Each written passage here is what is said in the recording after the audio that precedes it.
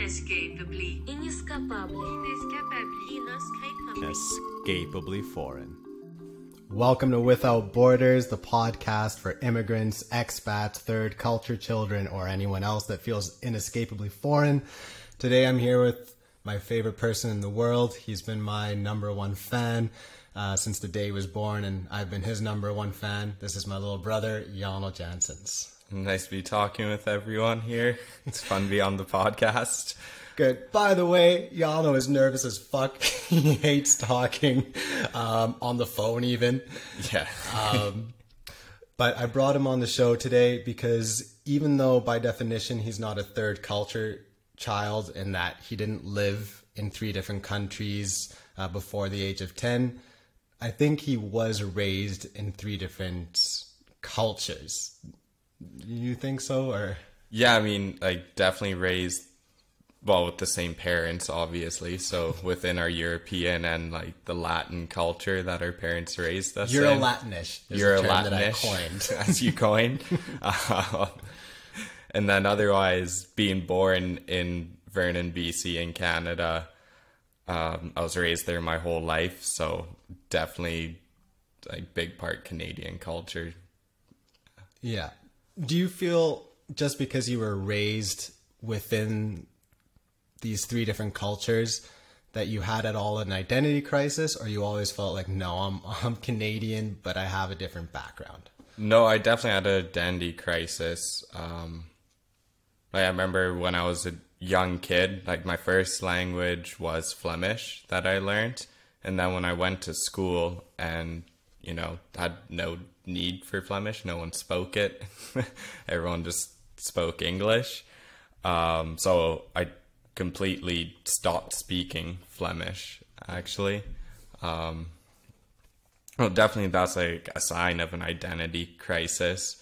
But you were so young when that happened. Do you feel like that was a subconscious thing where you stopped speaking Flemish, or like it was really a conscious decision, like, I don't want to be an outsider, I don't want to speak 2 languages? Definitely a conscious decision as a kid, yeah. So, yeah. It's kind of a means to avoid feeling different. Mm-hmm. It's interesting because for me, I mean, I got bullied, I think, more than you did when I was younger because I was that foreign kid, right? Like, I don't know, so many guys didn't want to hang out with me because I didn't like war games. You know, Papa and Mama always told us, oh, by the way, we're going to say Mama and Papa because we're used to speaking in Flemish together.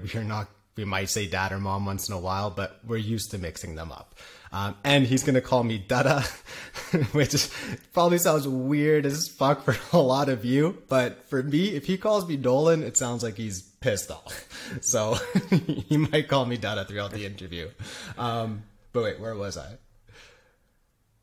Oh, I forgot. You don't remember?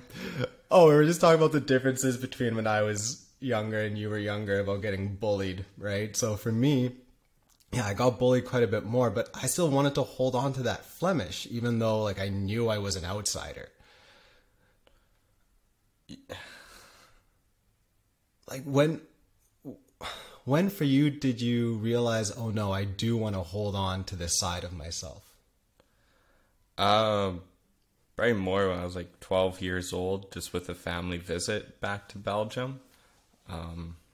Not being able to speak to our cousins and like grandparents in the native tongue of our family, like, that's definitely a weird feeling where all of a sudden I was like, wait, what? Why wouldn't I speak this language? And that was, yeah, the turning point. Mm-hmm. And then just as I've become older, and you stop being like a kid and a young teenager where you kind of want to find this independent side and get away with family. I feel like as you get older, all of a sudden the opposite happens. And you're like, oh, I want to connect more with my family and everything. So that's definitely where I started to feel more of a European culture. Mm-hmm. I also remember when we were younger, we often complained about family dinners. Yeah. We always had to be home at 6 o'clock for a family dinner. How do you feel about it now? honestly, family dinners still kind of like, they were nice to have, but every single night I still think it's just excessive. Like, it's just so tough to plan around sometimes, like, you know, because you'd have to go home for this family dinner, and then because living in Vernon, like, it was pretty spread out city without public transit and stuff to get us home, so we you know, had to take the bus home from school to make it for family dinner. But then after family dinner, it's too late to go hang. So it was like, well, kind of your whole post-school days ruined. Not like ruined, like you spend it with your family, but you don't go spend it with your friends or anything. Yeah. Well, luxury problems for sure. Yeah. Yeah, but I mean, I think it's one of the things that, I don't know about you, but it kind of, where you start feeling like that foreign kid, because all your friends are like, oh, do you want to come hang out? No, I got to be home for dinner. Mm-hmm. I'm like, oh, can't you call and like say you can't make this one dinner? And it's like, well, no, I can't. It's like, yeah, got to be home for it. And then you end up... That's one of the reasons I feel inescapably foreign. That's why I use that word too, because now I'm here in Spain. And then it's the flip side. I'm the one on Sundays who's like, why can't you meet up with me? Why do you have to meet with your family every single Sunday? Right? Because I obviously acculturated to North America a bit. Yeah.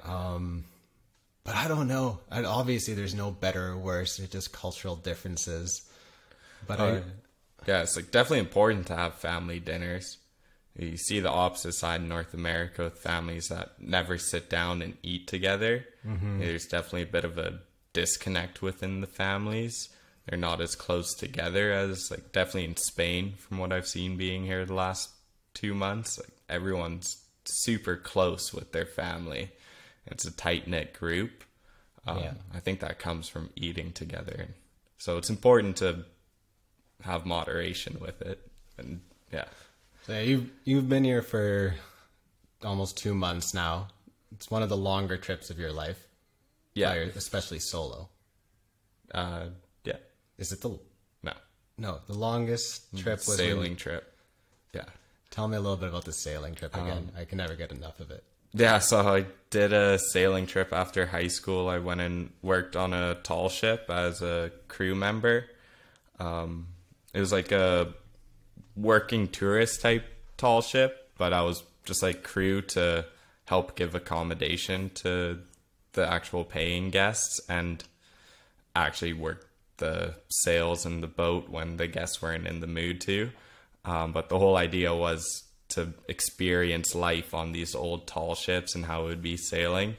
So it started in St. Martin, the Caribbean, and we sailed to Jamaica and around Cuba, up through the Bahamas, to Bermuda, and then across the Atlantic to the Azores and ended in Liverpool.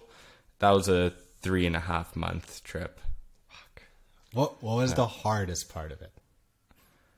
The hardest part of it, like probably the first days were definitely hard because it's all old like hemp style ropes.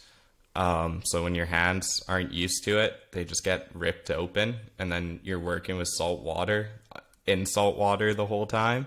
So you just have fresh cuts on your hands that get doused in salt water, and then you got to keep working the line. So like it's very much, it took a week and a half, 2 weeks before the skin on your hand, my hands pretty much turned to leather. It was the best you've ever looked though in your life when you came off that ship. Yeah, it was good fitness for sure. It's good fitness. That was tough. Or sometimes, like, after Cuba was a little tough, and then on the Atlantic too, because Cuba we couldn't get the full stores we needed, like provisional stores for food and everything, because they had shortages of their own. So we kind of had to make do and weird type meals. That time we definitely caught a lot of fish ourselves and would try and like cook fresh fish because the meat and the fish was in a high shortage. Luckily we were able to get veggies. So until we got to Bermuda, like, food was a little bit iffy. And then across the Atlantic, we just got hit by a storm. So it ended up taking longer than the crossing was supposed to by an extra 5 days. So towards the end there, like, we did have to watch our food because all we needed was one more storm and we wouldn't be able to make it into the Azores. Yeah. We'd be looking at a little bit of trouble. So, yeah. And are you still in contact? No. No, none. No. Fuck. Because I remember that was probably one of the most emotional days for us this trip is when we touched the Atlantic Ocean. Yeah. Right? And you just kind of broke down all of a sudden just remembering how special that experience was for you. Yeah. That experience kind of motivated you to study what you're studying now, right? Marine engineering. Yeah, well, I already chose marine engineering before doing the sailing trip. That was more just because I wanted to travel. And seeing that just seemed like a good opportunity to also see if I was comfortable with like living on a boat for months at a time. Make sure I didn't get seasick, of course, because it's a terrible idea to go work on a boat if you get seasick. So tested that out. And yeah, but the idea of going to work on boats was already there. What about for anyone else that's curious about living on the ocean? Because obviously a lot of people who are going to tune in on this show are nomads and people that want to travel. And let's say they have an experience similar to yours and they think, oh, I'm going to go work on the vessels. What would you say the differences in feelings are compared to working on a tall ship, having that camaraderie versus being an engineer on a ship? I would say one's work and one's a hobby. Like sailing, like you'd have long days and tough days on a tall ship, but in the end you are on a sailing yacht. Yeah, there's tough days, but you're on a sailing yacht. It's not that bad. While on an actual vessel like a bulk carrier or an oil tanker, there's one reason to be there. It's the work. It's a working boat. Yeah. Yeah. I think that's the era of like glorified romantic sailing is over in the commercial times. Mm-hmm. They're just working boats. Yeah. Yeah. And then after the tall ships, after studying for a few years, you finally came here to see me. Yeah, after COVID went away, so I could finally get on a plane. Yeah. Well, and I know one of the main reasons for coming is to see me. But what were some of the other motivators for coming to Europe? Well, definitely just to reconnect with my European side, like we were talking about earlier, kind of having an identity crisis. Felt that just, well, I was in BC for too long. Like I felt I was just losing the European side of myself. I didn't want to lose that side. Mm-hmm. So just, yeah, coming to see you in Spain and being on the old continent, just, yeah, brought back a sense of being proud to be European. Felt good even though like still I don't speak Spanish, so I still felt foreign within Spain. There's still always kind of a feeling of being back home whenever I'm in Europe. Especially I went, going to Belgium to go see family. Yeah. That feels completely at home. But even just stepping foot within Europe still just has this feeling, oh yeah. It's a whole different way of thinking about life and everything. How would you describe your European side? Like what makes you feel European and what makes you feel North American? Like very like feeling North American. I think just as a North American, you learn to have this, especially growing up in a small town, not in the big cities in North America, you just get this appreciation for vastness. Mm-hmm. You just love open, empty space. That's always a side that I feel truly North American, why I would always want to go back to North America. Like, where you go do 1,000-kilometer road trip and you see barely anything in between. Other, like, stunning nature, but you don't see human developments as much and stuff like that. Yeah, love that. It's something you can't do in Europe, but then that's the beauty about Europe is within 1,000 kilometers, you pass so many different languages and countries, and you can see so many different cultures. I think European side also just more of an openness towards other cultures and languages. Because in North America, it's pretty much only English. Actually, no, that's wrong. Like, there's French in Quebec, and then I guess the States has quite a bit of Spanish, Yeah. of course. Vancouver Chinese. Yeah, and Chinese. But it's different. It's different. Yeah. Yeah. You don't, I don't know, it's not as, like, I don't know.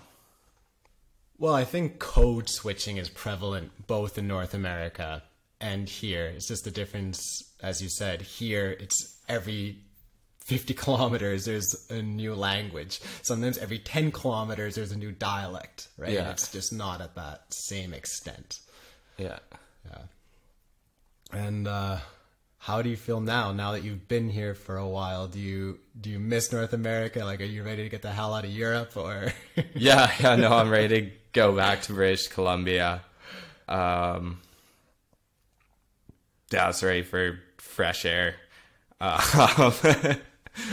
Like seeing nice big forests. Fresh air, the worst air quality in the world right now. Second worst air quality in the world in Van. Yeah, with forest fires right now, but I don't know. Hopefully that's over. Just definitely notice like it is home. I feel like anyone who moves to a different country or goes on vacation, there's normally a point where you miss being at home and having a familiarity. Surprising as it is, I'm also excited to go to grocery stores again in Canada.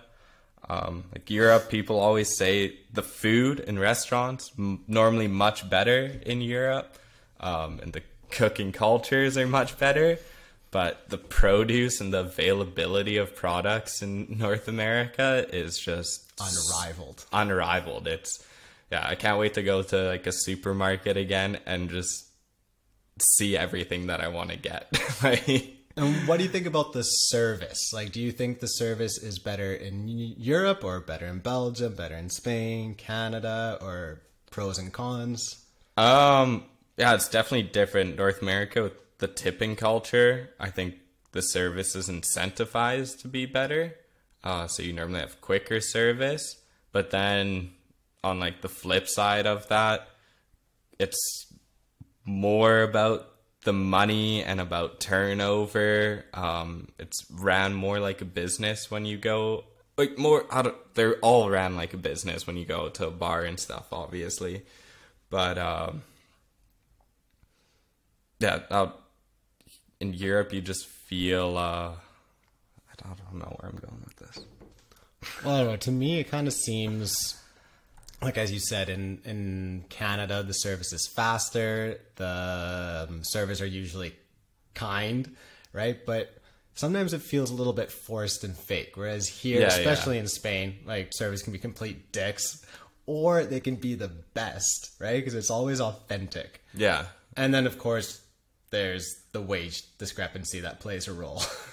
Yeah. I mean, here servers get paid shit. There's no tipping culture. And in North America, you can make bank as a server. Yeah.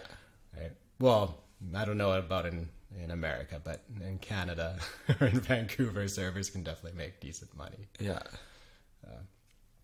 And then another thing I wanted to talk about is when you came here, you were definitely feeling a little bit lost, as you said, right? Like wanted to get in touch with your European side. How are you feeling now? Yeah, better, more in, proud to be European. definitely also more proud actually to be Canadian as well. Why is that? I just realized it's a great country to be a part of. It's all like very open-minded country. Everything just works super well, actually. Hey, every country you can complain and bitch about things that are happening, which obviously people in Canada, we all do. We love to complain about how the services are, but I think so do Spanish people about Spanish services and Belgian people about Belgian services. Yeah, I don't know. Just being, whenever you go outside of your country, I feel like you see everything in a different framework, and it's like, oh yeah, actually, you know, it's not that bad. It's pretty good. Yeah. Yeah, for me, I'm always lost. I'm always a little lost, and I'm always at home everywhere. It's been like that my entire life. Yeah, I guess for you, though, you never really had one single home, though. Like, No, but... Because how was... Because you'd bounce around 3 continents before you were 4. Yeah. Yeah, so I've never... 4 or 5, yeah. But at this point, I mean, here in Spain, where I met my partner, she's the most supportive partner I can imagine, and I have her as family. But my best friends, who I consider family, are all back in Canada. Of course, you're there, my parents are there. And before I left, it was actually the first time I really felt a sense of home in Vancouver. And then I just left. Mm-hmm. Right? Like, you and I talked about it for the longest time. Oh, you're finally going to come to Vancouver. This is going to be amazing. We're finally going to be with each other every day. Cause... I know. And then you left a month after I arrived. Yeah. Which, yeah, I still don't really completely understand my decision. Again, inescapably for it. It's like there's this other force that just keeps putting me in uncomfortable positions, and maybe that's because I think that the greatest work created never comes from comfort. It always comes from discomfort. Mm-hmm.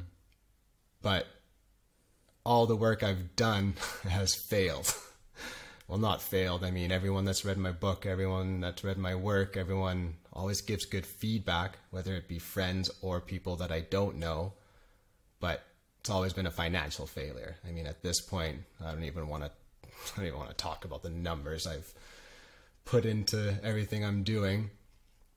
But now with this podcast, with the writing, with this project, Without Borders, right? withoutborders.fyi, with this website, I'm doing everything that's in me, right? With the book, I feel like I put 70% of myself into it, and then it kind of fails, and you see some of the shit that becomes successful. Like sometimes it's just garbage that gets successful, and then you feel like less than garbage, right? But it's always been like 70% of myself, or like 60% of myself, if that makes sense. And then now it's like I'm putting 100% of myself into this project. And it's the first time I'm scared. Mm-hmm. You know, like, what's going to happen if I fail this time? And I think for me, like, the one person in my life where, like, if everything I'm passionate about, everything I put myself into doesn't work out, it's like you that I'm holding on to. You know, like, I have my best friends, my partner, but I don't know, like, I don't know, you've often told me, oh, I wish I had a passion like you did, right? And I have this passion, I have this thing that I just completely put myself into. And it's kind of scary because I get so depressed sometimes where it's like, you know, I don't really care if I die. I would be okay with it. Remember as a kid, I loved turbulence on planes. My mom and papa would always say it was like a roller coaster. Like I'd just be laughing and everyone else would be sitting there sweating. And then I remember getting a little bit older, starting to realize what a plane actually is, and then getting that fear.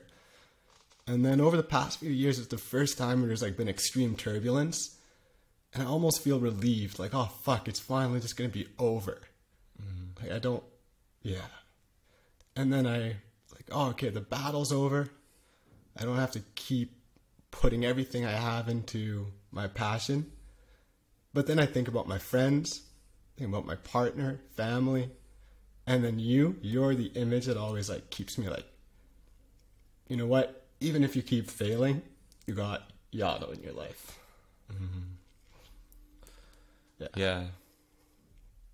Yeah, I mean, I guess like with this like stepping into an abyss is always scarier, into the new waters that you go into. Yeah. Well, we can end it on that note. Yano and we got some scotch here. We're pulling a Joe Rogan. Except, well, I guess he usually drinks bourbon. But thanks for tuning in, everyone, today. It's obviously a little bit of a different episode here with my brother.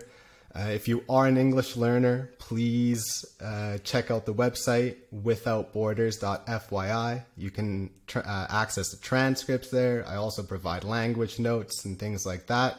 And if you just want to discuss, please become a subscriber. And if you'd like to be on the show, please reach out.